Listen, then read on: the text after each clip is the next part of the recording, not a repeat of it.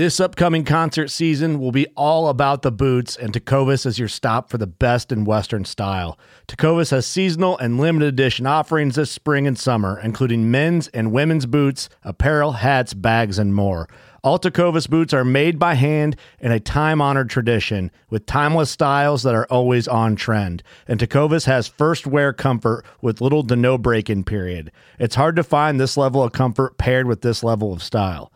Stop by your local Tecovas store, have a complimentary drink or two, that's WCB style, and shop new styles. The smell of fresh leather and friendly staff are at your service. Many stores even have leather custom branding to make your boots truly personalized. And with regular live music and events, there's no in-store experience like it.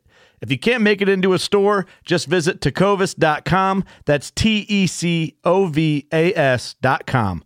They offer free shipping on all boots, as well as free returns and exchanges, and ship right to your door. Go to tecovas.com and find your new favorite pair of boots today. Fishing like a local isn't just about catching fish. It's about connecting with the environment and the people who call it home. It's about hearing the stories and traditions that have been passed down for generations and sharing unforgettable moments with the people you meet along the way. Fishing like a local is having an experience that stays with you forever. And with Fishing Booker, you can experience it too, no matter where you are.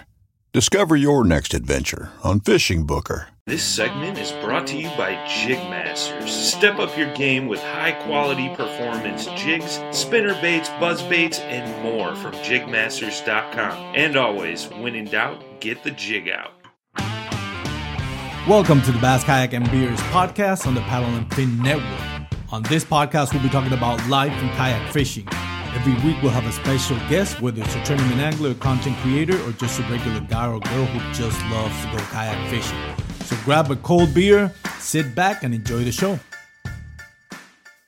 Bass Kayak and Beers is sponsored in part by Douglas Rod. Go to douglasoutdoors.com to check out their full lineup and locate your nearest authorized dealer. Yak Gadget, made in America, based outside of Nashville, Tennessee. Yak Gadget offers all kinds of storage accessories, quick mount motor mounts, anchor systems, track mounted accessories, even paddles. Go to yakgadget.com and get your kayak decked out for your next trip out on the water. The 153 Bait Company, based in Troy, Ohio, make everything from plastics to custom painted hard baits. Hook 'em hard and hook 'em often. All of our baits are made to order, and all of our hard baits are hand painted to order. So go to the153anglers.com to place your order today. Welcome once again, boys and girls, to the Bass Kayak and Beers segment on the Paddle and Fin Network. As always, it's a pleasure to be with you guys every week.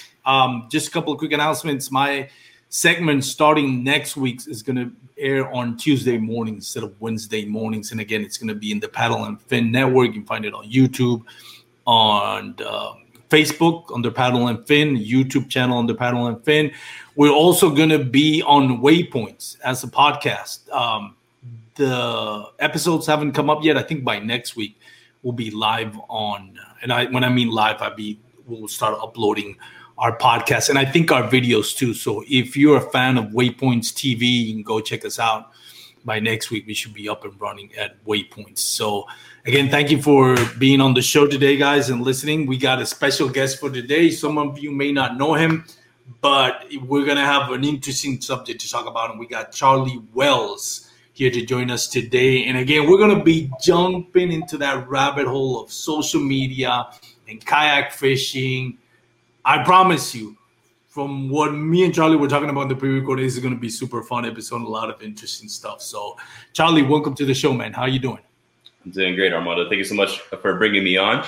I definitely think it is going to be an action-packed show. I'm doing great, man. I think so, man. Going by the pre-recording, I don't think I'm going to love this episode. I think it's kind of a lot of interesting stuff that we can talk about. But Charlie, before we jump in, tell us a little bit about yourself, man. What do you do for a living?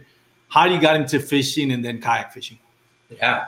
So for a living, I actually run a marketing agency, and we are think of kind of your typical, when you think of marketing agencies, we run one of those, right? But we do it a little smaller than that. We don't grow a giant team we have to manage, but we do service, kind of mid-level businesses and that $1 to $2 million a year in revenue.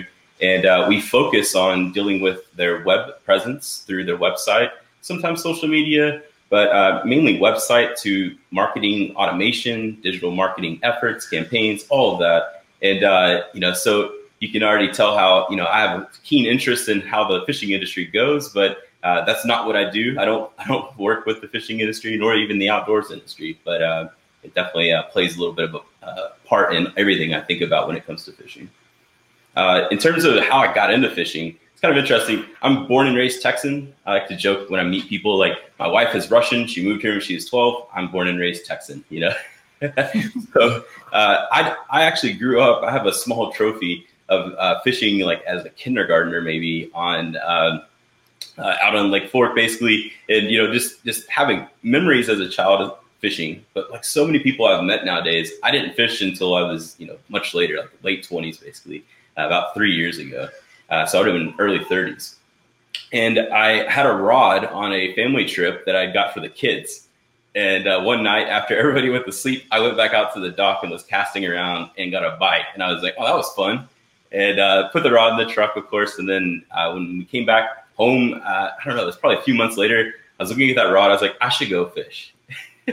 So I went to a pond, man, in Allen, Texas. I live in North Texas and, north of Dallas, tons of ponds. And I eventually caught a fish, and that really, solidified the addiction, if you will. And that was late 2018, coming into early 2019. And it's just been, you could say an uphill journey, but a downhill slide in regards to me and trying not to fish all the time. So maybe a little bit about kayak fishing in particular. I got tired of fishing from the bank. So I was just beating up ponds, and it was awesome because Texas ponds are loaded with giant fish. It's a pretty bizarre thing that you could go to your neighborhood pond and let your kid, which I've done, let my kid catch like a 4-pounder. It's like, no big deal. Throw it back. But I got a little tired of that. I was thinking like, man, I really want to understand like how I can get into maybe a lake. So I bought a really cheap Ascend DT10T, which is a really small kayak. And I took it out to Lake Ray Roberts on the windiest day possible. And I got blown around. Like, I mean, it was, looking back on it, I fished a lot of hours on the water on the kayak now. Looking back on it, it was the most dangerous thing I've ever done, probably. Because I had nothing. I had like a cheap life jacket that who knows what it would have done if it did anything for me. No understanding what was going on with water. You know what I mean? It was just a mess. But it also solidified that this is awesome. I can get on the water and go. And so that's been, a key piece to me fishing and continuing to fish is just that ability to get in my kayak, load it up on the trailer and go anywhere in the state, in the country, put it on a new body of water and start dissecting what to do there. And that's just been amazing for me. So that's what I'm chasing every week. That's awesome. And it's kind of like, I think, just to throw a number out there, but like, I would say like 7 out of 10 special guests that I have, including myself, have had that story of like, as a kid, you fish with your dad or a family member, your uncle or your grandpa, and then you completely forget about it. And then you pick it up later in life. Right. And, it is what it is. Back then, fishing wasn't really cool unless you were fishing with your dad. Now it's like all the rage. Going fishing, kayak fishing, it's crazy how popular it is right now with the younger crowd, the teens and the preteens and even the late teen guys. And one thing about Texas though that I wish I grew up in Puerto Rico. We didn't have that, but like now high schools and college have like bass fishing tournaments. Yes. And I've heard some of them are starting to do not just bass boat but like kayak fishing tournaments as well. That is awesome, man. To get a scholarship to go to the college just to go bass fishing, I would just go to bass fishing just because. I'm telling you, that's like I think Chad Hoover mentioned that not too long ago. I was thinking, like, could you imagine going full ride on a kayak fishing scholarship? Like that would be awesome. You know what I mean? But yeah, it's a sign of the time. Where we are, and I think it's incredible. I met a young kid at the ramp just a few days ago. And he had his mom out there, and his mom's like beating this kid's friend up with her words. She's like, "You must be from the city," And I was in a pretty rural area, telling this little boy that. But so she asked me a question. I started talking to her, And I'm just thinking like, man, this mom must be really mean. She goes, I've been taking this boy fishing since he was in diapers. This kid, he comes out here for a whole day. He does nothing but fish. He fishes when it's raining. He will catch anything that he can, and he keeps it all, brings it home, fillets it. It just gives me the whole story, right? And I was thinking like, wow, like that's awesome. Like that's what you want to see, because getting kids outside is an amazing thing. I do that with my own kids, but it's definitely something where whenever I was a kid, my mom wasn't saying, hey, let's go fishing. You know what I mean? It wasn't even there. And it has to just be because there's a lure out there for people to come and learn about it online. You know what I mean? Through video, or maybe they saw something on social media, whatever it may be. And that's really driving that, I think, and creating a stir, even in that young family scenario. It is. And Texas is so conducive for that, because I mean, when I moved to Texas, I always wonder like, man, I wonder what the fishing is here. And when I started bank fishing and kayak fishing, it's crazy. Like I live in the Fort Worth Metroplex, and we get like Little Bear Creek and Big Bear Creek running, underneath the Highway 181. You would have thought you can get a 4 or 5 pounder below 181, 180, 121, and 183.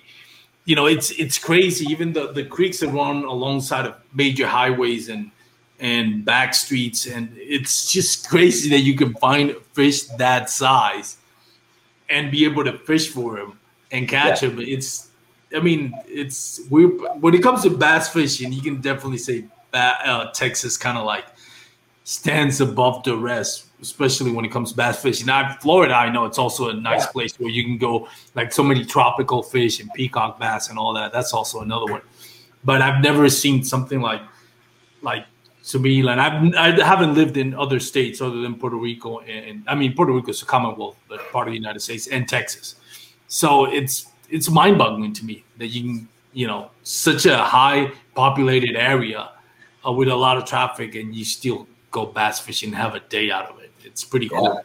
Yeah, and not to belabor this point, but in my neighborhood, there's a creek system, that runs through it, and I don't know if you've been to the mountains, and a creek in the mountains, always clean, tons of rocks that run through it. Well, this creek my neighborhood is sitting on rock quarry type, grounds, and so this creek is just nothing but rock, so it stays clean all year round. Who knows what's running off into it, right? But me and the kids, we go down there all the time, and catch tons of bluegill. I mean, it's non-stop bluegill action, right? And so, we walk 100 yards, we can dip our toes into the water, cast a line, catch fish, have an adventure.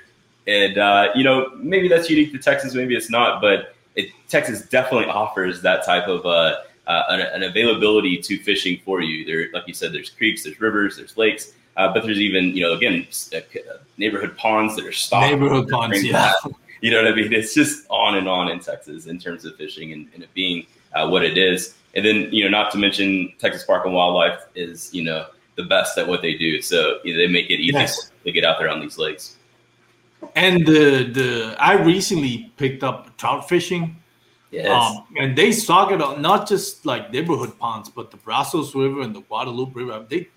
They stock them with tens of thousands of fish. I think Guadalupe is like 20,000, and then the Brazos River, they stocked it with almost I think close to 10,000 this year. It's just like, man, even trout fishing you can do here, and even gar, which I've never done, but I mean, you can go literally go to any nearby lake and fish for 4 foot, 5 foot, even 6 foot gar. That's true. It's true. Yeah, I grew up in this little. When we moved and I graduated out of a town called Crandall, Texas, and Crandall's right on the Trinity, but it's on the part of the Trinity where records size gar are caught all the time. Yeah. And, so now I'm kind of eyeing back over there, looking at that stretch of the Trinity, thinking, it's time to go try to get me a good gar. So we'll see. Maybe that'll happen. They even in downtown Fort Worth, where the Clear Fork, and then forgot the name of the other fork. That's the one comes from Benbrook, which is Clear Fork, and the other one comes from Lake Worth. Forgot the name of that other one. But where they meet, there's some giant. I've gone kayak fishing where there's some giant gar there, man. That I was like, oh my God, this is crazy. I was thinking about this Texas thing in fishing, and you were mentioning the Guadalupe. So I got the opportunity to go fish the Guadalupe this year on a multi-day camping trip. Oh yeah, I saw that video. That was really cool. Yeah. So I have to say, like you're talking about chasing guads, the video. Like the experience of catching these little bass is actually pretty incredible, and it is one of the only places you can catch a guad. And that trip really for me was another solidifying moment for the ability for a kayak over any other fishing vessel to take you to places that nothing else could. And now you kind of need a specific kayak. Like I can't take my Titan 12 down the Guadalupe at this point, but I was in a NuCanoe, and it did me so well on that river that I was just blown away by it. But the experience of also catching fish like a Guadalupe bass on like a skinny set of water that's running, that was it was a bit of a life-changing moment, if you will, when it comes to my fishing, love, because it was just a blast, man. And then just as a note on that, I actually thought that the Guadalupe was the only river system and its tributaries that held those. And then MLF just went to Travis, and they were catching nothing but Guadalupe bass out there. And I was like, okay, so just so you're looking for some and you're in Austin, go to that lake, and they'll be there for you. Yeah, I think Lake Travis is Colorado River, right? I'm not. It is, yeah, it is Colorado River, right? So yeah, I mean, I imagine that at some point they with floods and everything, because when Austin gets flooded, man, I'm assuming there's got to be a crossover where somehow the Guadalupe and the tributaries meet the Colorado River or something, because it gets crazy. Last couple of years, man, Austin has been hit heavily with floods.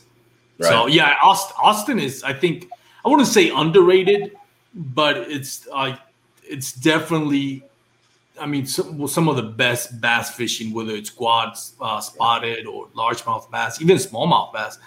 I mean, Austin really has, like Central Texas, that area is just bass fishing heaven. Yeah, there's so much to offer. I've yet to catch a smallmouth bass. You know what I mean? I've been fishing for now almost a little over 2 years now. So still haven't caught one. Not it's kind of lack of trying, but at the same time, just so much going on, so many different things to fish. It's almost like you're just working all the time to go catch that next thing, like getting on a striper bite. Love to do that. I think I know that I've seen you getting on some striper here and there. Yeah, I love it. I want to go. And I was telling a good friend of yours, Brandon, from that bass fishing dude, man. He says, man, we got to go. I got to take you to the Brazos River, man. Because it's the Brazos Rivers, you can fish for trout. You can fish for smallmouth bass. You can fish for largemouth bass, and you can fish for stripers. And it's all the way from the PK Dam, right, all the way down. I mean, you can make a 2-3 day trip out of it. Right. And it's awesome, man. I wouldn't say it's easy, because bass fish is never easy, but there's a good chance you're gonna catch a limit. Yeah. When you go to the Brazos River, I mean, even if you're not an expert, it's one of my favorite rivers to fish, man. Absolutely, it's a huge striper down there. Yeah, it's high on our list. I'm sure you've heard. We're ready to go. I told Brandon, since he's on the NRS fishing team, I told him, I said we need to get on the Brazos trip that NRS does every year. So let me know when we're going on that one. I'll be glad. Oh, NRS does a Brazos trip? They've done it out there a few times. Yeah, I don't know all the details. I mean, I don't know the details, but I do know that their content has had several trips on the Brazos. Yeah, I know Matt Scotch does the Lone Star River Guide, kayak fishing river guides. But I think he does it more out of Whitney, which is also great. Still, Brazos River, also a great spot. Bass, top water, frog fishing heaven, man, below Whitney Lake. You just have to watch out for the water release, because it's not like Brazos River where it's more consistent. Whitney has his own thing, man. So just watch out for that. But it is great for top water. I love that area as well. I haven't gone as much as I would like to. So we're talking about the chasing quads and some of the videos you've worked with.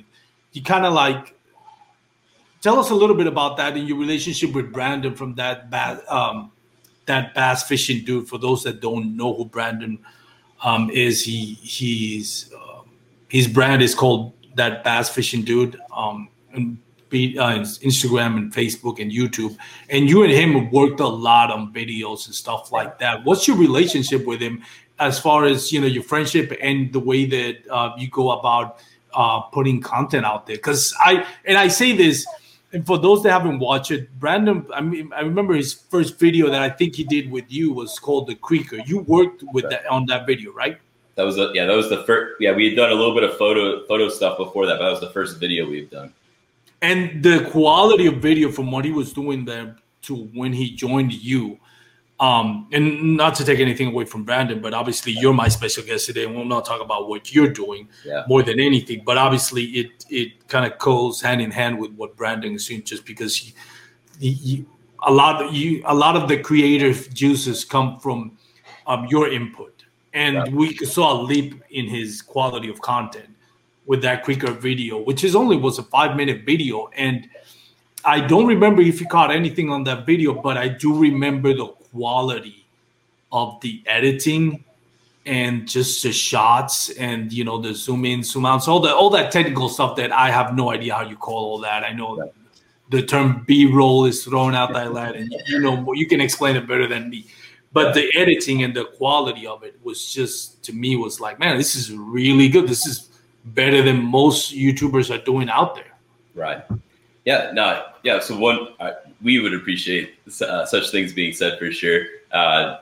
We'll come to Brandon here in a minute, but really what happened is when I started fishing, I loved fishing, but I had this interest as a marketer to understand influencer spaces. Right. So I really studied kind of what people in the car industry were doing before fishing was cool. The car scene was really cool on YouTube. It still is to this day. It's actually it's kind of in its maturity, so you can look there to see where fishing influencers are going.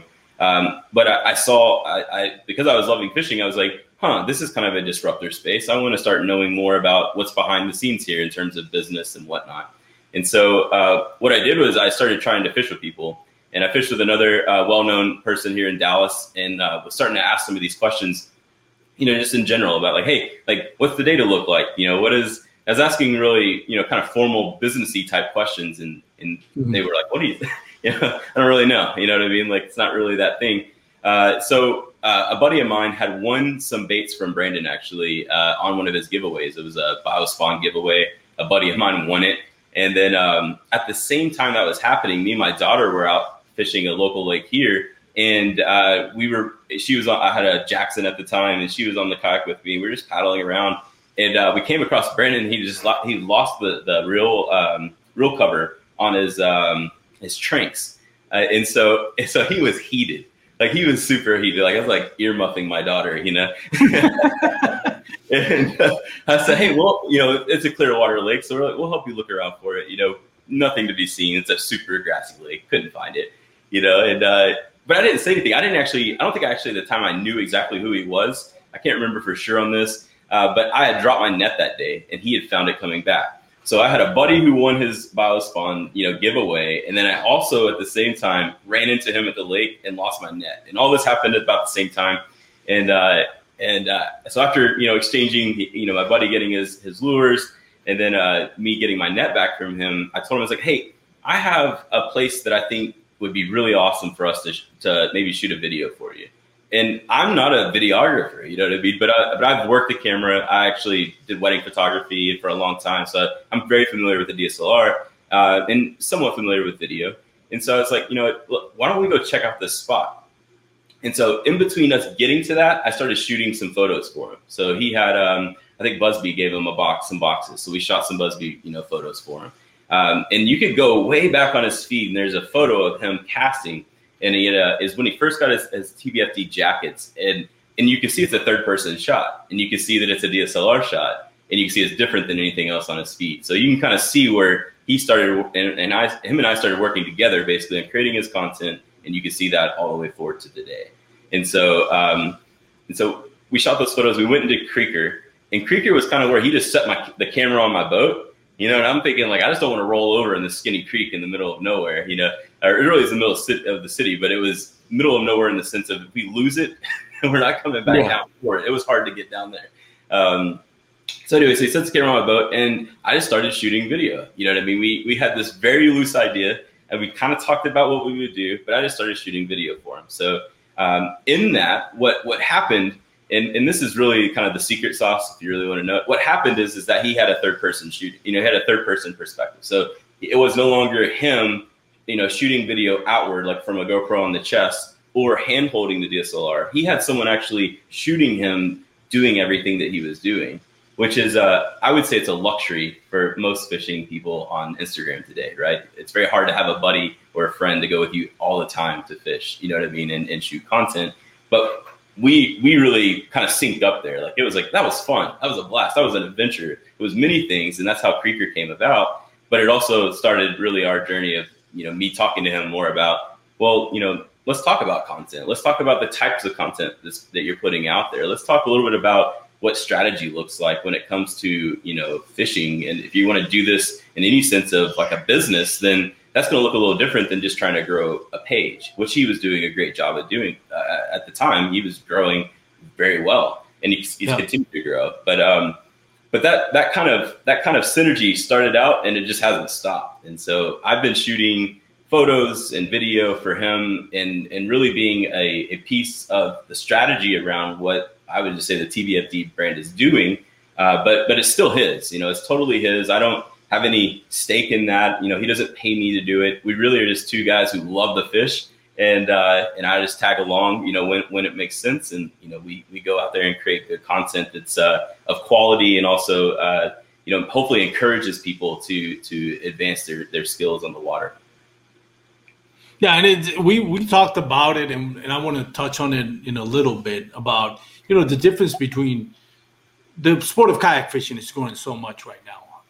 You can see, and I think with the pandemic, where everybody thought, for those of us that really love kayak fishing and love the tournament scene, we thought, well, what's going to happen with kayak fishing? Because 2020 was supposed to be the year where kayak fishing was going to blow up. We had Bass Nation investing in tournaments, and then all of a sudden COVID happened.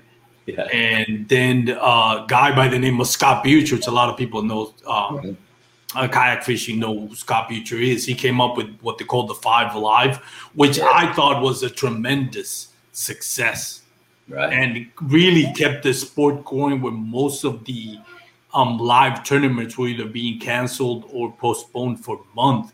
And all of a sudden, Scott Butcher comes with this great idea to have 5 guys, each, because of the whole social distancing, each of them fishing at their own spot with their phone on, recording, and they only had 2 hours to catch 5 fish. Right. Which I thought, that's really gutsy. Because I don't know. You think it takes me, how much it takes me to get 5 fish? And you're asking this guy to get it in 2 hours?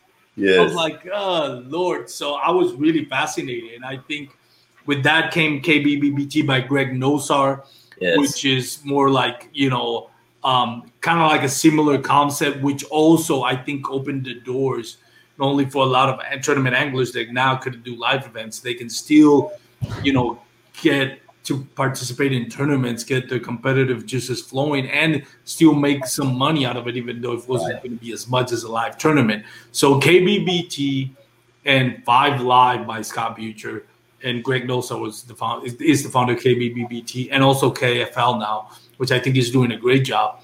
Right. They really kept the sport going in the popularity. And because I think of the pandemic, a lot of people, were just secluded inside, resorted to like, well, we can't go to the movie theaters. We can't go dining out. We can't go, whatever, even spend time with your grandparents, your loved one, because of the risk of the, of spreading and, all the stuff that came with it. You wanted to be conscious and make sure you put anybody's harm away. But anyways, that said, everybody started resorting to going outside. Let's go fishing. Let's take the kid fishing because they're not going to school and they're not hanging out at the mall. So let's just go fishing and let's go kayak fishing. And you saw the boom of a lot of like fishing stores. Just what I remember, Fun and Sun Tackle, which I've always being close to them with Grant, who works manager at the tackle shop, and I was worried. It's like, man, this is my favorite tackle shop. What's going to happen? But to them, they were booming amid of the pandemic because gas was cheap. So a lot of people were taking their boats out, and they weren't going to work. They weren't in school. So why not go fishing? So we saw the sport grow, and with it, a lot of tournament anglers and a lot of content creators wanted to capitalize on it. So it's really interesting. I'm going on a bench here. I almost forgot what I was talking about. Right. But how do you, now that you've kind of like deep your feet more into not just fishing recreationally, but helping out and being kind of like an influencer in the sense of influencing a content creator and having those creative inputs. Now that the sport is growing even more, what is your plan for you? Like realistically, what would you like to grow into this sport? Yeah, it's such a funny thing. My wife just walked through here, and I actually talked to her about this quite a bit. She's like, "So what are you gonna do with this?" And I was like, "I don't know. I'll use it at some point." You know what I mean? Because I've been a real student of the, I would just say fishing in general, not just fishing. I love fishing. I fish 3 times a week at minimum. I'm out there all the time. But I've also been paying attention to the space and how it's growing, and I feel like there's an oversaturation in fishing right now with content. There's just content. But I feel like it's very young still. You know what I mean? So the simplest illustration to use, because everybody's thinking about it, is that, you may have had a friend in 2011 tell you about Bitcoin and you didn't do your thing. You know what I mean? I feel like fishing is kind of there right now in regards to you could really grow a business out of fishing today that probably will sustain itself in the long run if you do it right. So with everything I've been doing, I've been trying to see, one, is there a way for me to take my actual business, my marketing agency, and maybe create an outdoor, service or section of that at some point? I don't see that as a reality right now because the fishing industry is small. To be able to go and work with a brand or to work with a particular pro angler is a very hard thing to do. It is not easy to knock on these people's door and say, "Hey, I have an idea." You know what I mean? You really have to be like introduced, brought to dinner, you know what I mean? Like, and then do that a few times over before you can open up the door. So I'm not really sure that I'm trying to do that. You know what I mean? Like, I'm trying to disrupt the space in a way in which to say, like, influencers could be doing a lot of things better. So let me tell you how to do it. But I definitely have a bit of that going on. So to explain, maybe to shed some light on that, the simplest thing you can do if you want to kind of see this is that go find somebody who has a lot of followers on Instagram. Instagram is the number one place the number one social media platform for fishing influencers today. And so if you want to grow your audience, right, as an influencer, which I'm going to use that term as somebody who fishes and is trying to influence others to fish. And so if you go and look on Instagram and you click on someone with, let's just say 100,000 followers on Instagram, and you scroll their feed, you're going to see the number one thing you're going to see. I want to ask the question, but I'm going to ask the audience. Think about, what do you think the number one thing you'll see is? And the answer to that would be lures or reels. So for some reason, people really like to engage with content that has a lure presented, or a lure on a reel, or a rod arsenal, for example, almost as much as they like people holding up fish, which is, it just blows my mind. But if I was to tell someone, hey, you want to be a fishing influencer, you should go post a lot of pictures of rods and reels and lures and things like that, and do that all the time and use the right hashtags, right? But how long can that survive, right? Like, how long can somebody who's growing something online do that and actually enjoy it, right? So really, working back to kind of starting to shoot content and also start thinking about strategy for people in the fishing space on growing, I started thinking, well, it's got to be quality content, but also still relatable, right? So you still got to hold up fish, you still got to present, lures and whatnot. So you can bring up the quality by how you shoot those photos. Like a phone is a great camera, right? The best camera you have is the one that's in your pocket. That's a set all the time amongst photographers. But if you really wanted to grow something, you said, hey, you're telling your wife, I want to grow a business, then I would say, hey, you gotta have to invest in that business. You need to structure it and then invest, right? So go buy you a decent DSLR, even an entry level one, and start shooting higher resolution photos because they stand out on Instagram, they stand out on Facebook, they stand out in your videos, you know. So if you wanted to grow your Instagram or your business or your influence, you know what I mean, then start thinking about what your goal is. You know what I mean? Like, is your goal to hit a certain number of people that follow you? Is your goal to hit a certain revenue, goal with sponsorships coming in?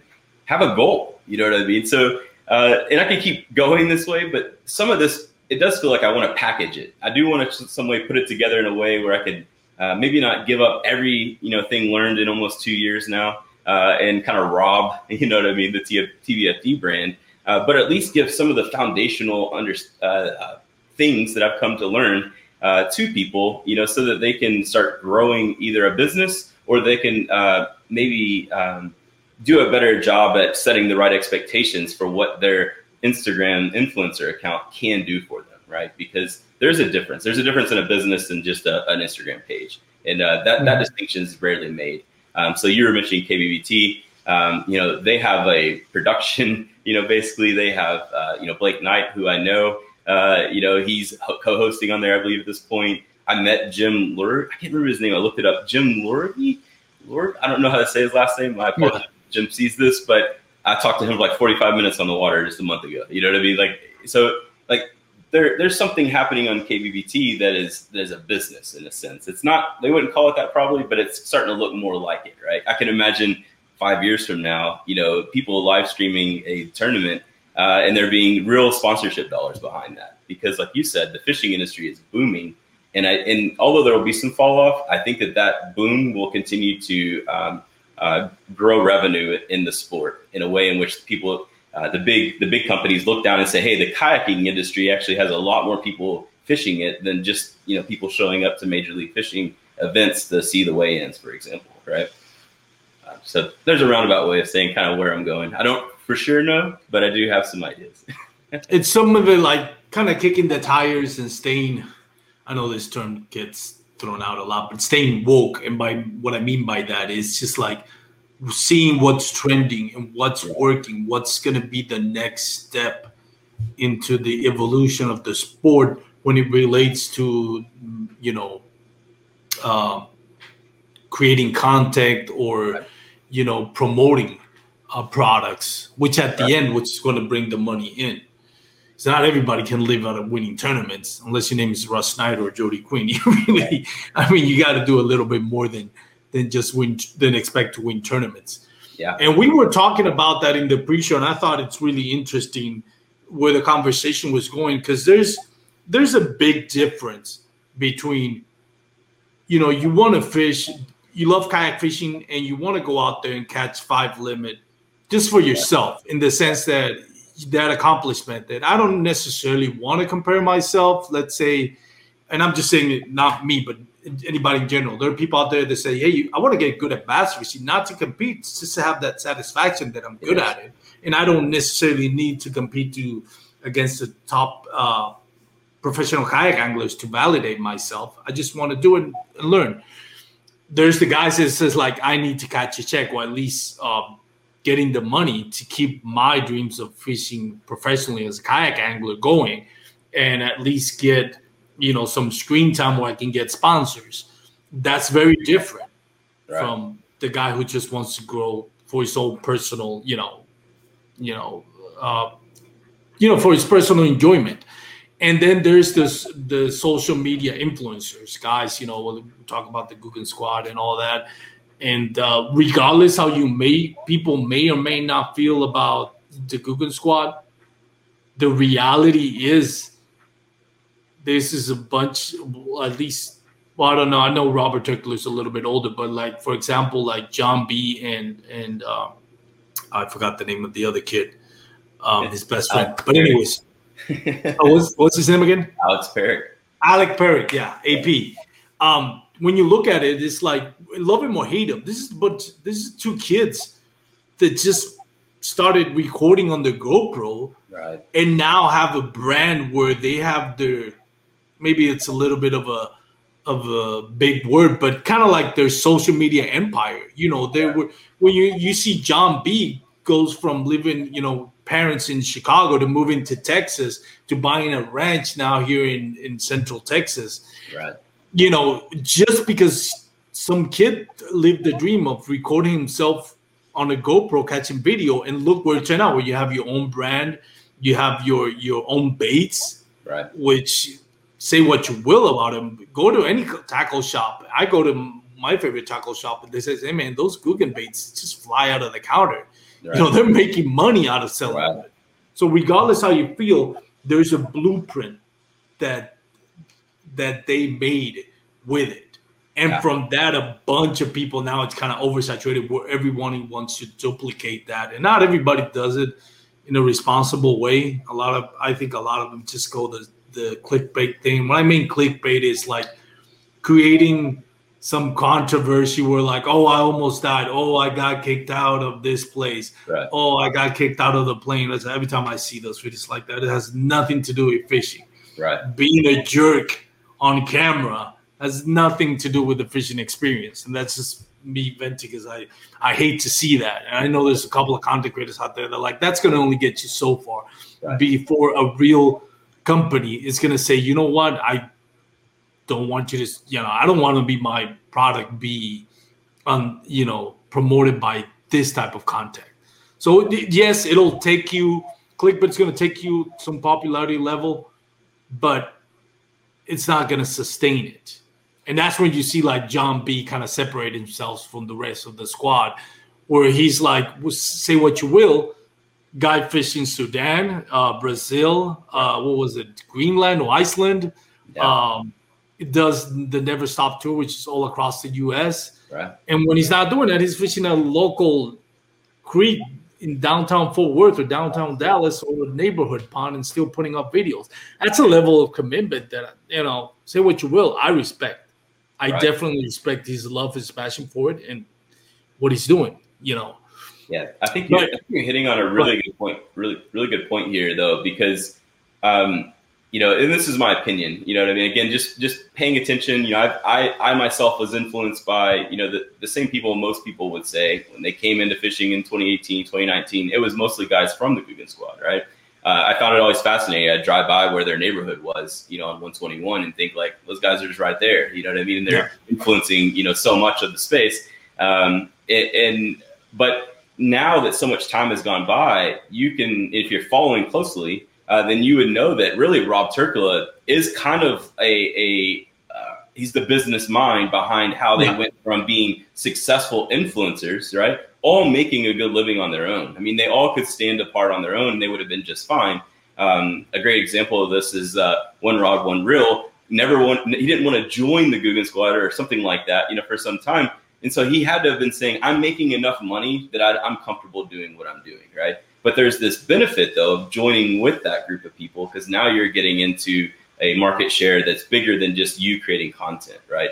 And Rob Turkula, being a business mind, really allowed for them to then have strategy, you know, then to have a goal that they were, you know, targeting and going after, you know, this idea of, you know, domination of the market. Like, that's business, you know what I mean? Like, I want my company to dominate the space I'm in, right? That'd be great because that means more revenue, you know, and that's the goal. You know, the goal wouldn't just be to be able to live, but it would be to grow a big business so that you could be profitable, right? And that's a really unique thing that Rob says it quite a bit, you know what I mean? But it's missed by most people that those great content creators came together, but there was a kind of a mastermind behind it, you know what I mean? And it wasn't all of them, because not everybody is skilled or gifted that way, or maybe nobody cared to go that way, right? And then you get, just as another example, you have Manager Matt with the Googan Squad. And if you think about it, Manager Matt is now no longer Manager Matt. He's CEO of the holding company for all the companies that they own, right? There's a brain there that is putting business principles to play rather than it just being content creation. And now the content is driving the business as well. So it's a whole other thing, right? But to your point earlier about tournament fishermen and, you know, people who just want to grow their skill set versus influencers, I think that if you have any desire for even sponsorship, you know what I mean, in any way, like, hey, I'd love to just go fish local derbies and do great, or I just want to go out to my favorite lakes and catch fish. But it'd be great if I could, every once in a while post about the Googan Squad or whatever, and they pay me a little bit of money. Well, that's a little bit of business. You know what I mean? That's not necessarily just, you reach out and they say, oh gosh, we were just dying to have someone else come to us. You gotta have a little bit more behind why you are a good fit for them. And you gotta have some goals yourself to be able to strive towards, things like having a sponsorship, maybe from CatchCo or whatever it is. Right. And you gotta make a way to get to that goal. And so, it's unique. It's a different thing. I don't think it's something a lot of people have considered. It might be a little much in some places, but that's how I think about it. I look at this whole space as a giant business that either we are consumers of, which we all are. One of my favorite things about fishing lures is that they're better at catching men than fish. Yeah, that's the old saying. And my prime example for this in the kayaking world is that Greg Blanchard almost throws consistently the same lures on every sim. He has a rotation of lures that does hardly change, and he is one of the best anglers in the country, in terms of, in my opinion, with the ability to consistently go out and catch good bags, right? Yeah. So when we were in the pre-recording, you touched on something that I wanted to talk about. Now, you see you being, having your hands on, a little bit more than the regular guys out there, the kayak right. fishing. When I mean by in the marketing side of it. You said that we're kind of oversaturated with people just posting, the quick videos and all that. And I'm guilty of it myself. Then again, I'm not trying to get sponsored by anybody. It's just like, I just like fishing. I just like to post stuff about fishing. And if it's liked enough or somebody wants to sponsor it, great. But you said something that the market is now drifting to like more of quality over quantity. Yeah. What do you see in it, and how do you see it playing out in the future? Yeah, it's such an interesting thing. It's like one of these kind of a bit of a projection, but at the same time, whenever I look at the businesses I work with, which aren't in the influencer space, right? Which just to define that, like a social media, the social media space has a demographic of people who are more keen to be there, than somewhere else, and so it's usually younger. It usually could be, especially the fishing world, is typically men, not always, right? There's a certain usual type of jobs and things like that. There's a whole demographic of people who live on social media, and that demographic is different than CEOs of companies, right? So whenever I look to today, I talked to a design group out of Dallas. They do some of, if you've been to any amazing multifamily complex in Dallas, like some of the really high end ones, they've done the interior design there. And we're talking about their social media, and they're like, yeah, it's just really there. You know what I mean? It's just there to ensure that when one of our clients, if their admin goes out there, they see really good quality content, you know what I mean? But we really don't try to grow the following there. It's just there as a, make sure we're legit, right? And that's really the thinking of not every company, but a lot of companies. Like, we need a social media presence because we have to. We want to have good content on it, but we don't need 100,000 followers, right? But they want quality content on it. So if you take that down to fishing, the oversaturation is not in a bad way, right? I just want to make a clarifier here. The fact that so many people are fishing, you know what I mean, is amazing. It's incredible because that's, I'm sure you feel this way too, Armando. Like, we want to see more people come and fish. You know what I mean? We want to see people get the tug as a drug, stuck in their mind, right? Like, gosh, this is great. I got to do it again and again and again. And so it's not that it's oversaturated necessarily and too many people love fishing, but it is oversaturated in that all of the content in which is being produced is very similar to one another. And so if you go and look at, your buddies' pages, they may all look fairly similar. And what's funny is that even although I don't try to grow my Instagram, post very similar content, right, as everybody else. It's very similar. And the reason is that we are all mostly with a cell phone in our hand, taking the same types of shots that our arm will be able to reach for, you know what I mean? Or trying to find some, janky do-it-yourself tripod on your kayak, you know what I mean? There's only so much we can do. But that oversaturation only matters if you're wanting to actually grow, I'm going to say a business here, but if you're trying to grow something, right? If you're trying to actually grow your followers, what are you doing to stand out over the rest of the market? Because even though there's a lot of people out there posting pictures who look like each other, and they're not trying to grow a business or a following, you are. So your content needs to then step up above them through quality. And quality isn't just how sharp the image is, but it's through strategy around, hey, my content has a purpose. And so when I put something out there, I need it to be consistently me, right? Not look like, Joe and Sally and everybody else. I need it to be me. So when somebody sees my content, they see me, right? They come back and say, dang, that must be a Charlie photo right there, right? There's some pretty consistent comments around, that Bass Fishing Dude's content, right? That is, there's a lot of, oh, this is amazing, like best content, amazing shot, great video. But there's also a look and feel that you're going to find with his feed that when you see his photo, you can almost say like, dang, that must be that Bass Fishing Dude photo, even if he's not in it, right? And that distinction in the oversaturated market is something that, again, if you're just looking to grow a following, you should be taking note of. You should say, how do I actually look a little different than everybody else? And I don't just hold my photo up in my fish up, right? You know what I mean? Like everybody else. What's a different way that I can hold a photo? I'm sorry, a fish for a photo. And so I'll give you an example of this. You'll see this in my photos. I actually hold my fish at an interesting angle, and it comes from a guy overseas who shoots incredible content, but nobody will ever know him. And he holds his fish that way. And I was like, dang, like I really like that. It's interesting, it's different, it's distinct. And nobody else is doing it, right? So you'll see me in a lot of my photos holding my fish in a way where you're like, why don't you just hold it out there, And it's intentional. My 4.5 pounders don't look so massive, but it's a unique look for me holding a fish, right? And so, anyways, all of that to say,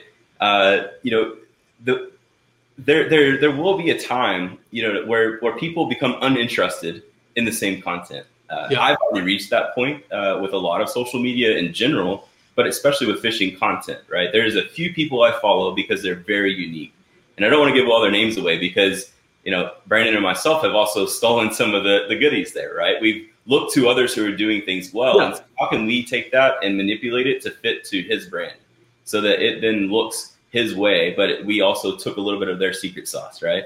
But find people who are doing it well and then imitate them. Ask yourself, how do I take that type of photo? How do I hold my fish at this weird angle? Which isn't easy, by the way. It was like the most awkward thing ever the first time I tried to do it, but try to take some time to distinguish yourself that way. Try to take some time to have ideas about your photos to stand out, because if you don't, you will just look like everybody else. And that's I don't know. I guess this is where I get a little confused. It could be for anybody that could do this, but it's especially for people who are wanting to take their fishing content above just showing their buddies their fish catches on Instagram. It's kind of that next step. It's not for everybody that this has to be true, but it definitely is for those who are trying to take a step, in a direction of sponsorship dollars or partnerships or even a business and a brand, right?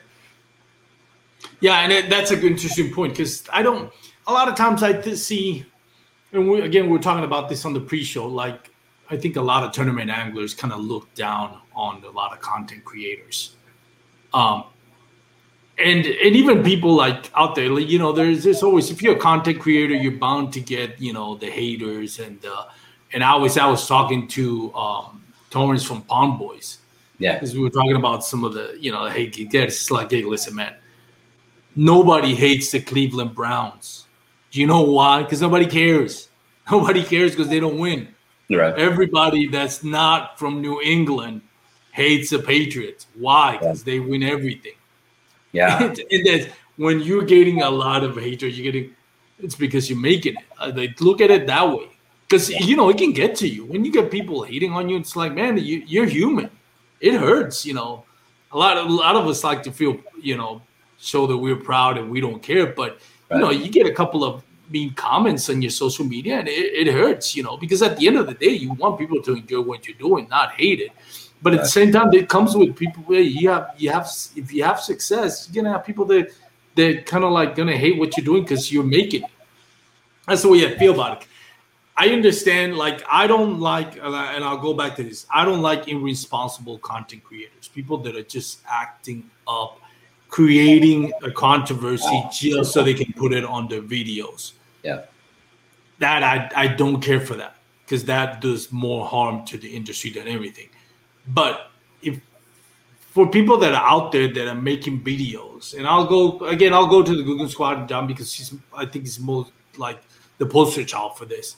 And I know he gets a lot of flack for it. You have to understand the popularity of the sport. A big reason why the sport is no longer an old man sport like it used to be back a decade ago is because kids like this that were putting content creator out there. And how does that affect me? If you don't like the video, you don't have to watch it. But each one of us that loves fishing and kayak fishing really reap the benefits of the popularity of content creators out there. And here's why. Hobie is not going to make a 360 drive if there's not a market for them to sell it. Now, whether you want to spend $5,000 on a 360 drive, that's up to you. But the fact that there's companies out there that say, we're willing to make this. Look at the evolution of kayaks that have come. Like Garmin, Humminbird. They're not going to make those spot lock and GPS trolling motors for a kayak if people are not involved in the sport. Yes. The sport is growing. Like marketing is not what it used to be. Marketing now is thrived a lot on social media. Old Town really capitalized on the social media content creators out there. I mean, a couple of years ago, Old Town was just giving out. They still are giving out Old Town kayaks to RX anglers, MDLR fishing. What's the name of the? I forgot his name. A guy from Tennessee, which I can't remember. I forgot his name. I don't have Alex, guy with the long beard. Anyways, Alex Rudd. Alex Rudd, yes, Alex Rudd, another great content creator, and he also has a pretty cool podcast. Why was Old Town doing that? Why is it kind of giving their products away? Because they realize it's just like, how many people are watching cable TV right now? Cable TV is dinosaur age right now. Nobody. It's the same as a house phone. Nobody has a house phone. Why would you have? You have a cell phone now. Why would you have cable TV where you can stream TV now? So they're getting a lot of this content creators say, hey, man, it's a lot more cost efficient to pay for a commercial to give you a kayak than it is to pay $1,000 for a commercial. So all of it, all these products, all these companies, all these investors that are saying capitalize on the popular sports helps, because either the products are going to get better or competition is going to lower the price, because now you got to have other companies getting involved to making kayak, making lures, making rods. And some of them are going to be high end. If you want to spend on them, perfect. And if you don't, you don't have to get high end. You can get another company that want to compete with the high end, but is now lowering their price. Yeah. So there's different. We saw with Old Town. Old Town, when Hobie was, jacking up their prices, Old Town was actually cutting prices on their kayaks and canoes. So we all benefit from it. We all benefit, whether you like or hate the content creators out there. We really benefit from the sport growing and becoming more popular. Yeah, it's such a good point. A fun fact about Old Town, I read this the other day, that they were Ocean Kayak and rebranded the kayaking pieces to Old Town Kayak and Canoe because people associated the word to only an ocean kayak. So they had to rebrand themselves so that they could get those kayaks to market in a way that would be sellable. So that's why you always see the PDL drive on the ocean kayak, and you're like, why is that? You know what I mean? Like the PDL drive, like, isn't that the 120? Like I don't understand. And it was because they rebranded because it was best for their marketing, right?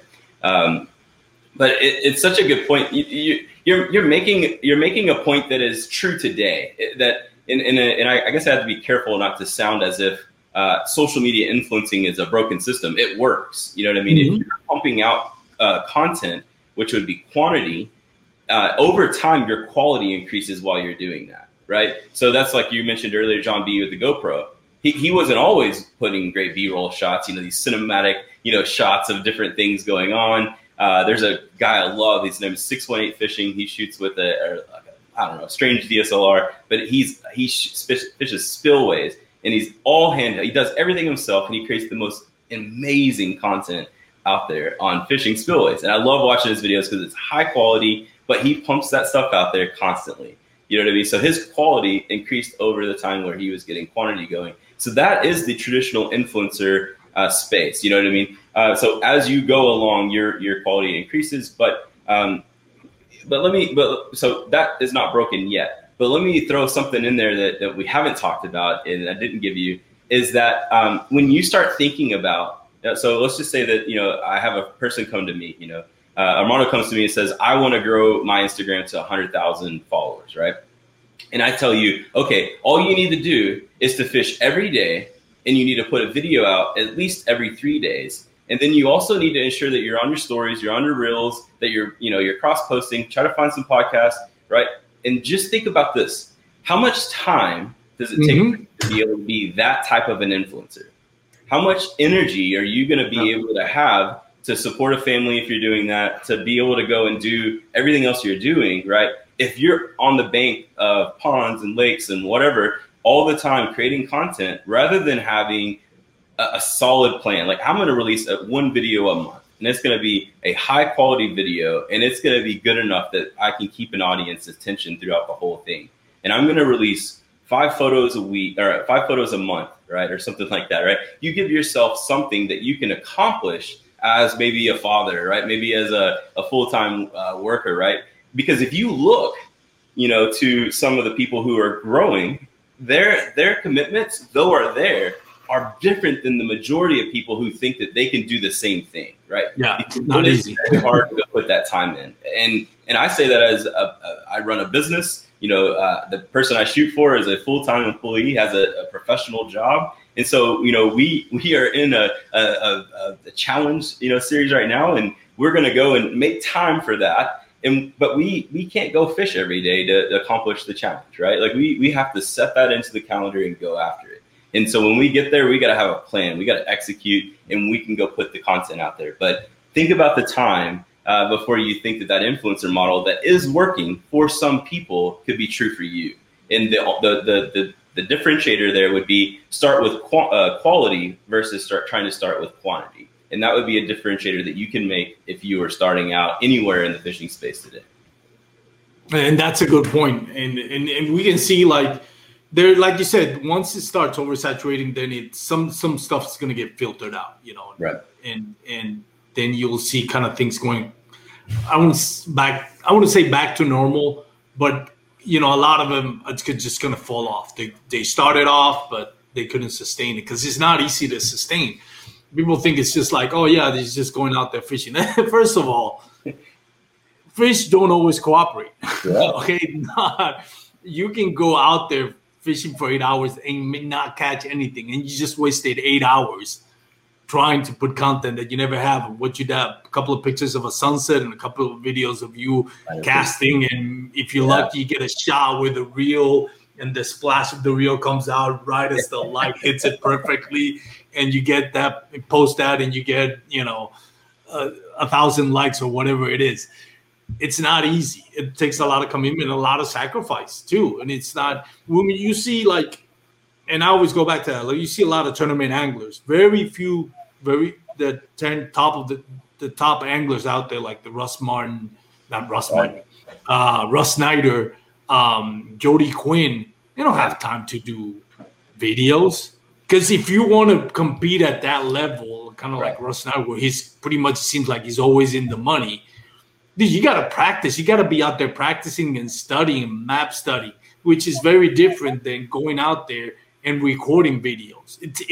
It's a completely different approach. And for somebody that doesn't know, that's just views fishing like he views basketball or baseball game or bowling or anything like that, it is completely different animal doing a tournament than doing content creator.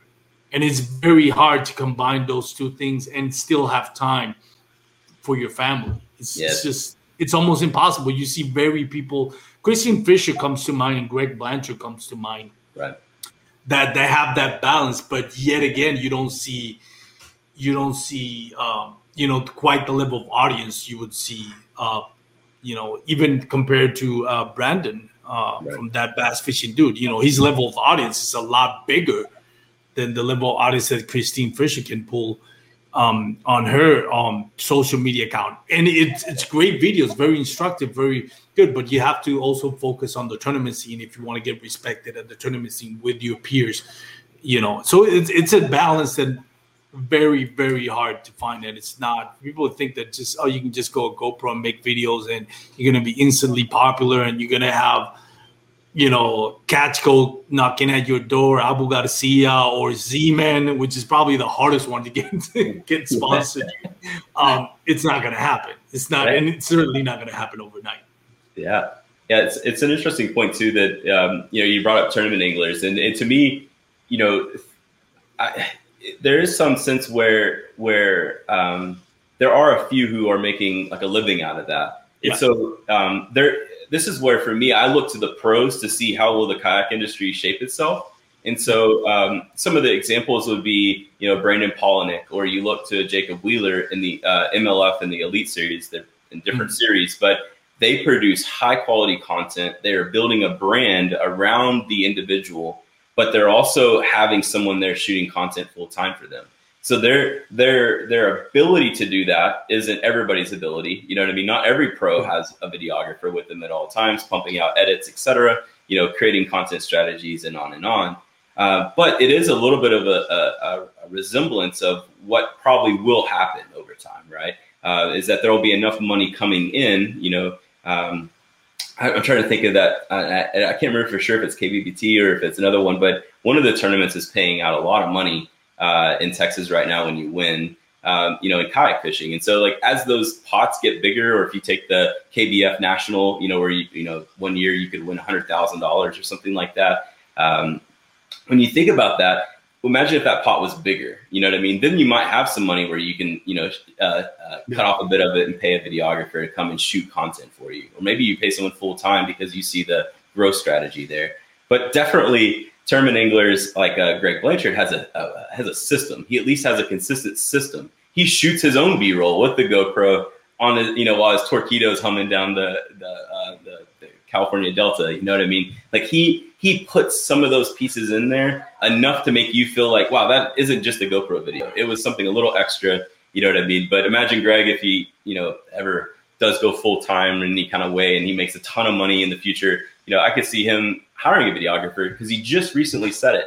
He recently said, one of his goals would be maybe to have someone come and shoot content for him at tournaments.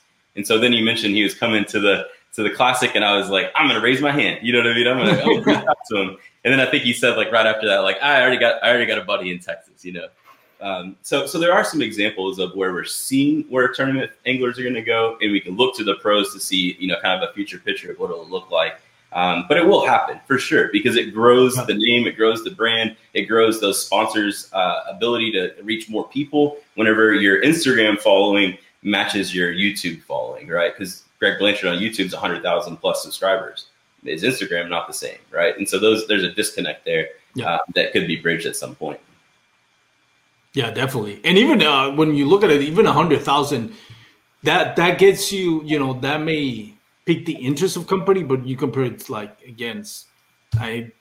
sound reductive, but some of the guys in the Google Squad, when they're making, 1 million followers, that's where you get like, okay, people knocking at your door. Hey man, you want to sign here for a contract? And that takes time, that takes time and a lot of effort. It doesn't happen overnight. But yeah, Greg Blanchard is one of my favorite ones out there, because he does it for Christian Fisher, Greg Blanchard. I'm talking about the tournament anglers combining the social media stuff.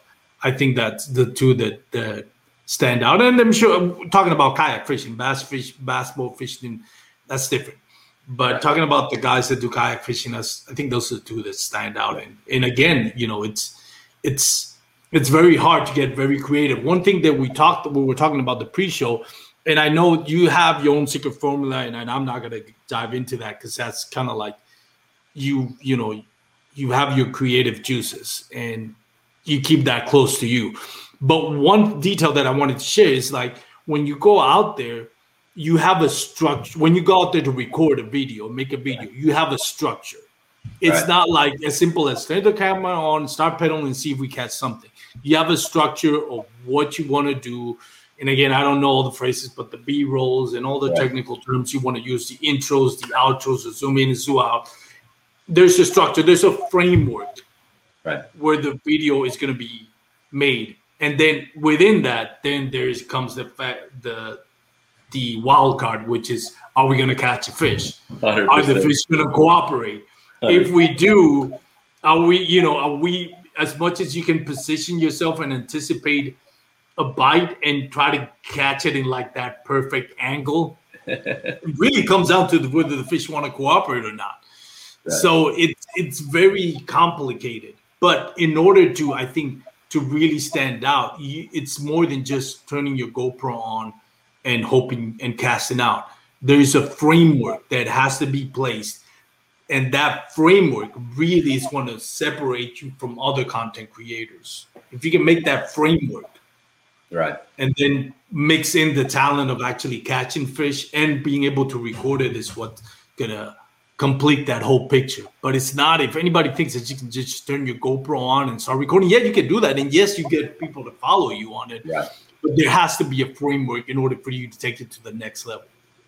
Yeah, absolutely. It's such a good point.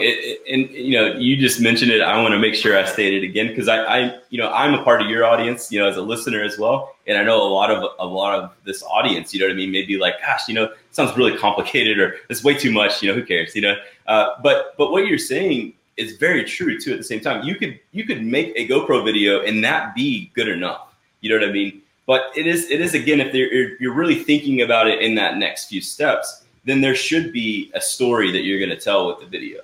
And so this is a classic, Casey Neistat was somebody who did daily vlogs for a long time. But with some of his most interesting videos is when he put out his secret formulas. He would release them out there every few years. He'd be like, hey, here's how you do what I do, right?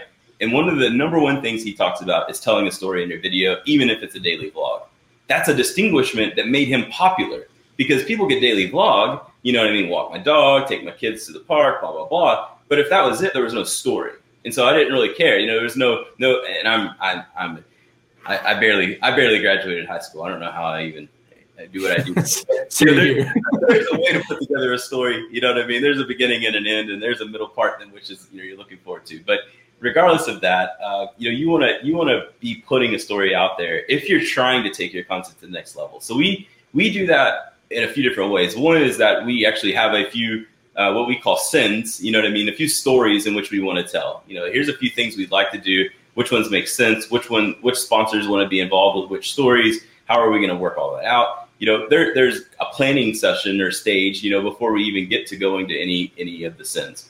And it's not complex. It's fairly straightforward, and there's a way in which I manage that in my own business, and then we brought it into what we do to create videos. And so from there, though, there is, if you will, like a shot list. But the better way to think about it is there's a script. There's not like a guaranteed script, but there's at least an outline of what the day should look like when it comes to what then gets produced and put out to the audience, right? And that helps us to tell the story, because we say, if we have this, this, and this, then we'll tell a story that people can relate to, and we accomplish the story's goal of, narrating basically the script to somebody.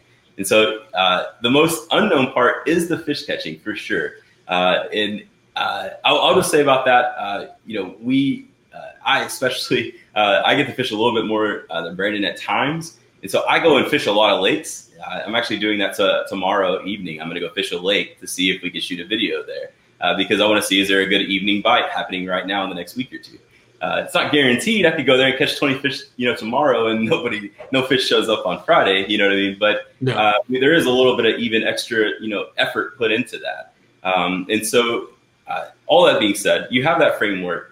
And that framework goes from shots. So yes, B-roll is a number one checklist item. You know what I mean? Like if we're going to a property, there's shots of the lake, there's shots of putting the kayak in. If you've seen some of the recent videos, chasing quads, or even, oh gosh, what was before that? I'm going to draw a blank, so I'm going to keep going. But we've even been shooting B-roll of just loading up the kayaks or unloading the kayaks and things like that. Just trying to get context for the story. What are we going to do? How are we going to do it? What boats are we going to be on? What kind of lures are we going to be fishing, etc. But a lot of that's B-roll, really tight shots, really, big apertures, so that there's a bunch of bokeh in the background and whatnot. And then we have a few cameras. We have a drone, we have a big DSLR, which stays on my boat, and we have a GoPro. So there's 3 different types of cameras we can get action shots out of, and we're looking for specific things out of that. You know what I mean? There's certain shots we're looking for that even if we don't catch a fish, we at least have all the ingredients so that when we catch a fish, we can put the whole story together, right? So, and those are dependent on the send, right? Those are dependent on where we're going, what we're going to do. Chasing wads, I'll just use that as an example. Partnering with ACK, I'm on the ACK syndicate team, not because I'm a giant influencer, but because I shoot a lot of content, and a lot of that content shows up on ACK's feed. You know what I mean? So, Jason down there, he's like, hey man, we love what you do. Thank you for doing it. Would you love to represent us to the ACK syndicate team, right? So, but we go down there with them, and we have a goal, to shoot a story here, but it's a 2-day camping trip, right? There's a lot of things happening. We know we want to catch a Guadalupe bass, but man, we got to get the camping scene before we even get to the river. We got to get the drive down there. We got to get unloading the kayaks, show the group of people with us, fishing team and syndicates and everybody else. We got to get where we camp, the cooking of the food. There's so many shots, right? And you could tell yourself you would take those shots, but I guarantee you wouldn't. You wouldn't for the most part, because I said that and I didn't put it in a place that I could check myself, and I would forget shots. And so, I just put it in a place that I could bring with me and then check that off after I got those shots. And as crazy as it sounds, when you give that, in our case, we give it to an editor, right? You give that to an editor, that's going to change everything that editor has. Hey, here's the story that we're telling. Here's the shots that we took.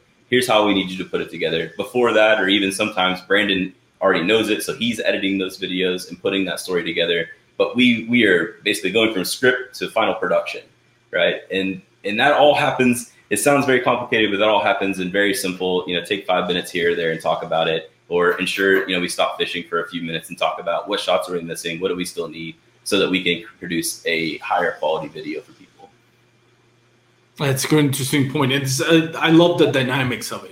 It's something we don't get. I love hearing you talk about it. I love listening to Brandon talk about it, because you kind of get a peek behind the curtain and all that. And I entertain, I like the entertainment value of it, just watching the videos. And again, your creative influence, really comes through.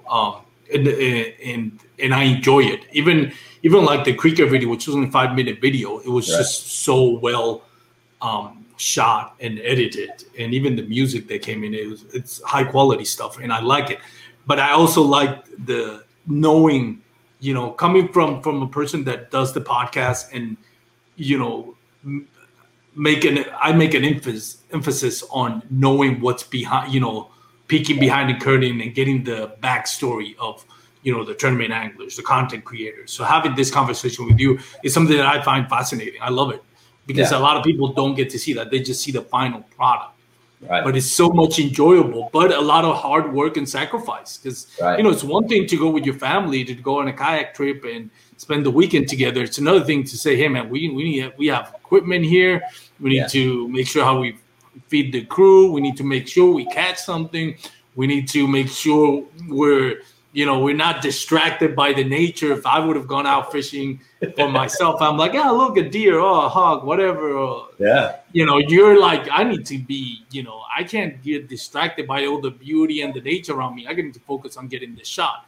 So there's a difference to it that it sounds glamorous at one point, but it's a lot of hard work. And for some people saying, hey, if you love bass fishing, if you love kayak fishing, and you think you can do the content creator, keep in mind, the love for your, you're going to cut down on your enjoyment, because you're focusing now on a lot of, instead of enjoying the moment, creating a context so other people can enjoy it. And it's very different. We lose sight of what we're doing and not being there because we want to record it and showcase it. And we forget we need to be there.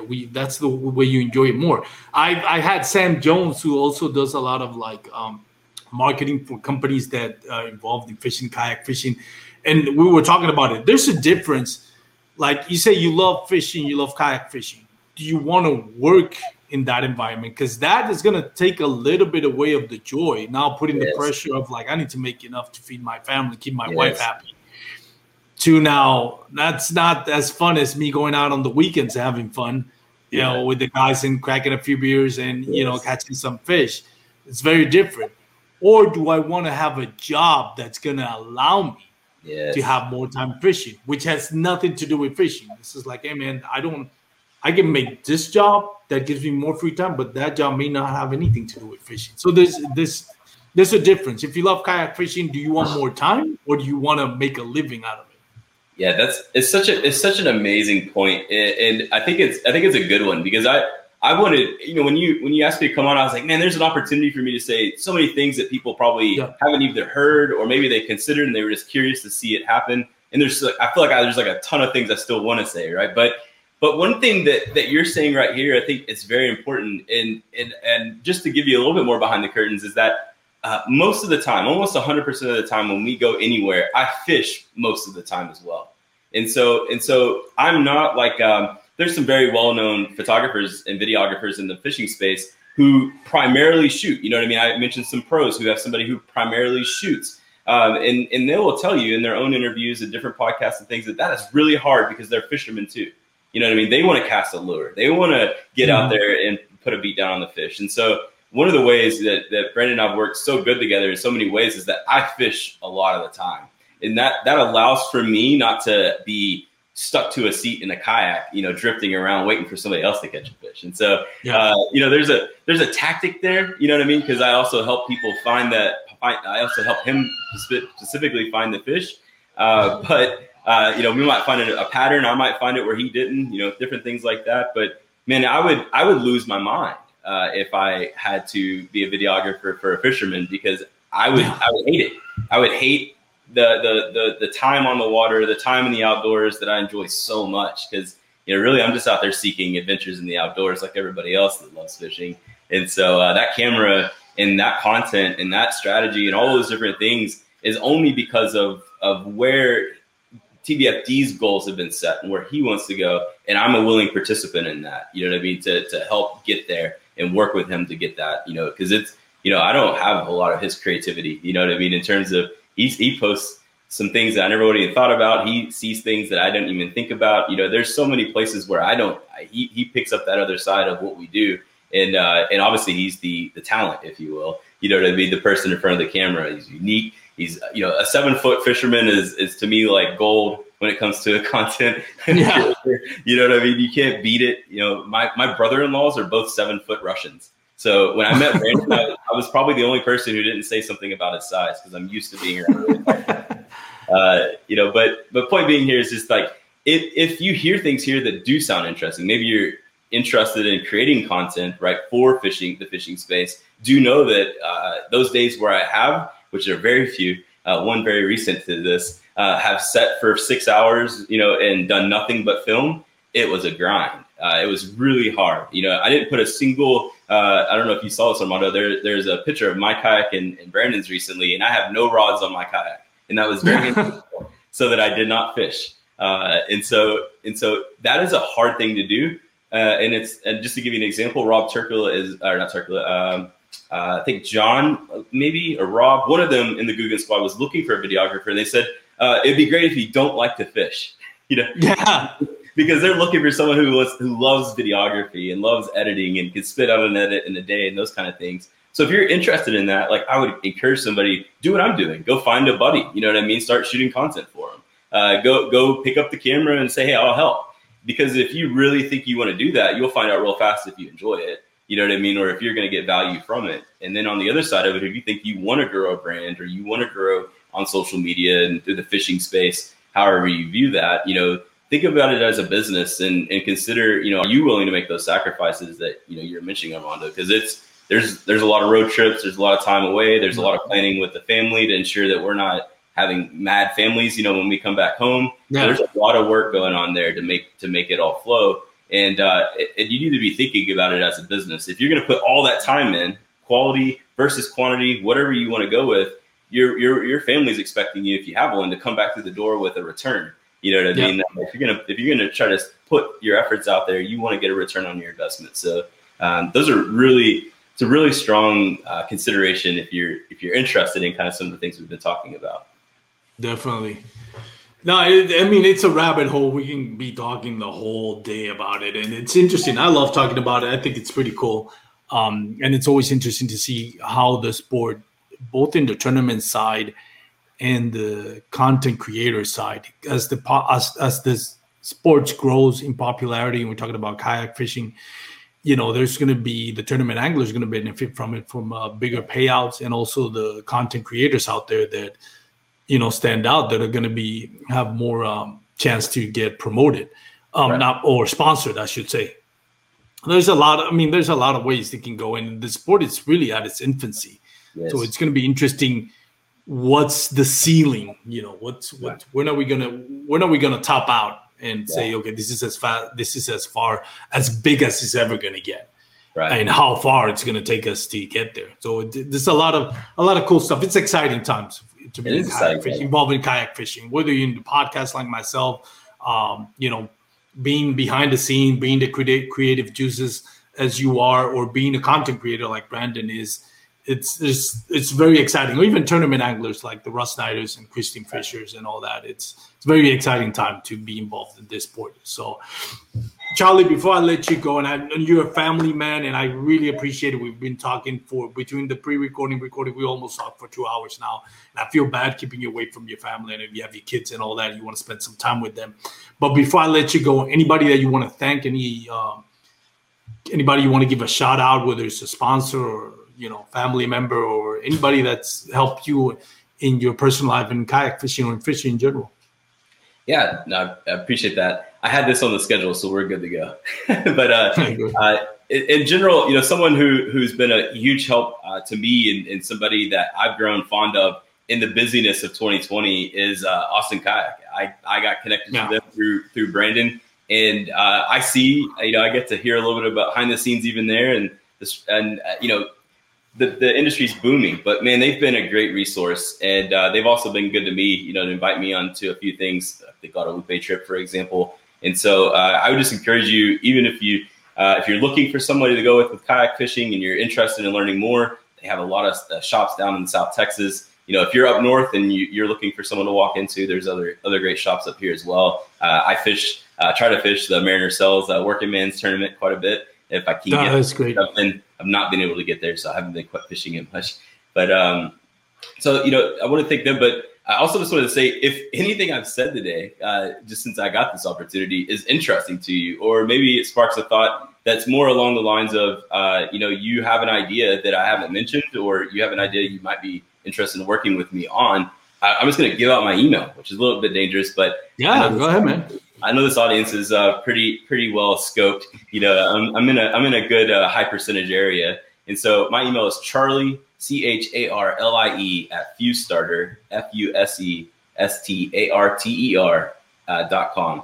And if you think anything I've said is interesting, or you could see yourself wanting to know more, I'm just curious to know if anybody's curious like I am. You know what I mean? Because I don't know that I want to productize anything that I've learned in the past year and a half, but I kind of do. There's a bit of me that's interested in doing that. There's a part of me that thinks that maybe even if I could just help a few other people, that would be well worth the time, an investment that I've put in the past few years, even if I did that for free, for example. So if you have any interest in talking to me more about things you've heard today, email me. I'd be curious to hear from you.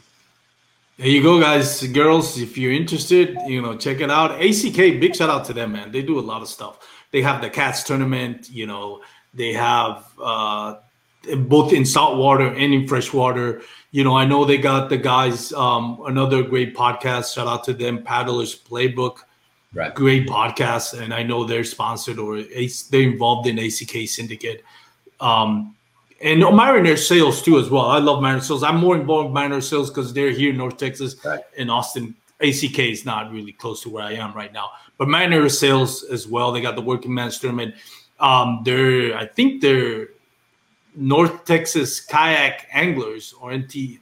I forgot the whole name of it. I think it's either own or they sponsor it, but they do a great job with that tournament as well. So both of those companies, if you live in North Texas, go check out Mariner Sales. If you're involved in kayak, they have everything you need to. when it comes to kayak fishing. Anything you can think of, replacement parts, anything. And the ACK, if you live down south in Central Texas, go check out ACK as well. Great. Yeah. Love those two companies and love what they're doing.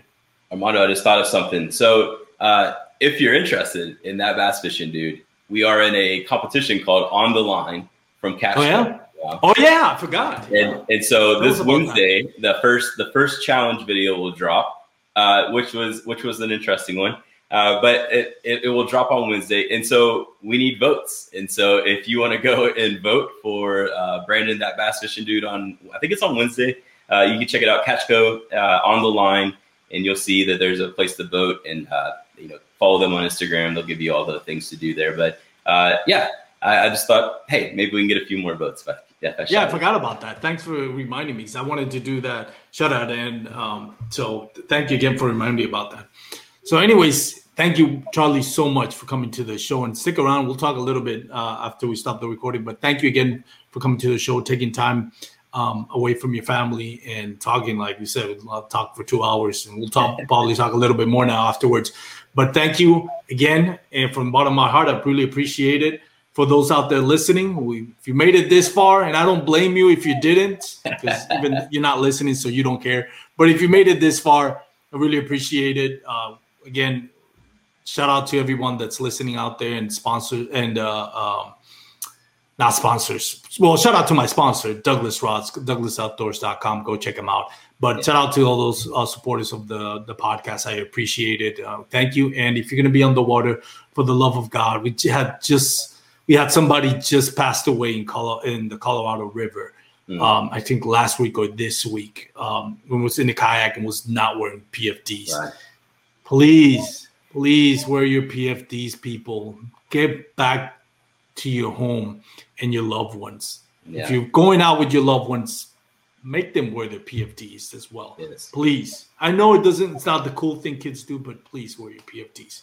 We've had enough of the people dying on the water. So again, thank you so much. Have a great night, everyone. Stay safe. Peace out.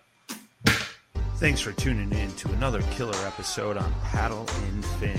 Don't forget to go check out our website at paddle_and_fin.com. Don't forget to check out the YouTube channel at Paddle and Fin. If you got a question, comment, want to hear from a future guest on a future episode, feel free to email us at paddle_and_fin@gmail.com. Don't forget to follow us on social media at Paddle and Fin on Facebook and Instagram. Shout out to our show supporters, Angler. The Angler button and app just makes for a better time on the water and creates a virtual logbook for every fishing outing out on the water. Shout out to Rocktown Adventures, located in Northern Illinois, for all your kayaking, camping, and hiking needs. Shout out to Jigmasters Jigs. When in doubt, get the jig out. Go to jigmasters.com.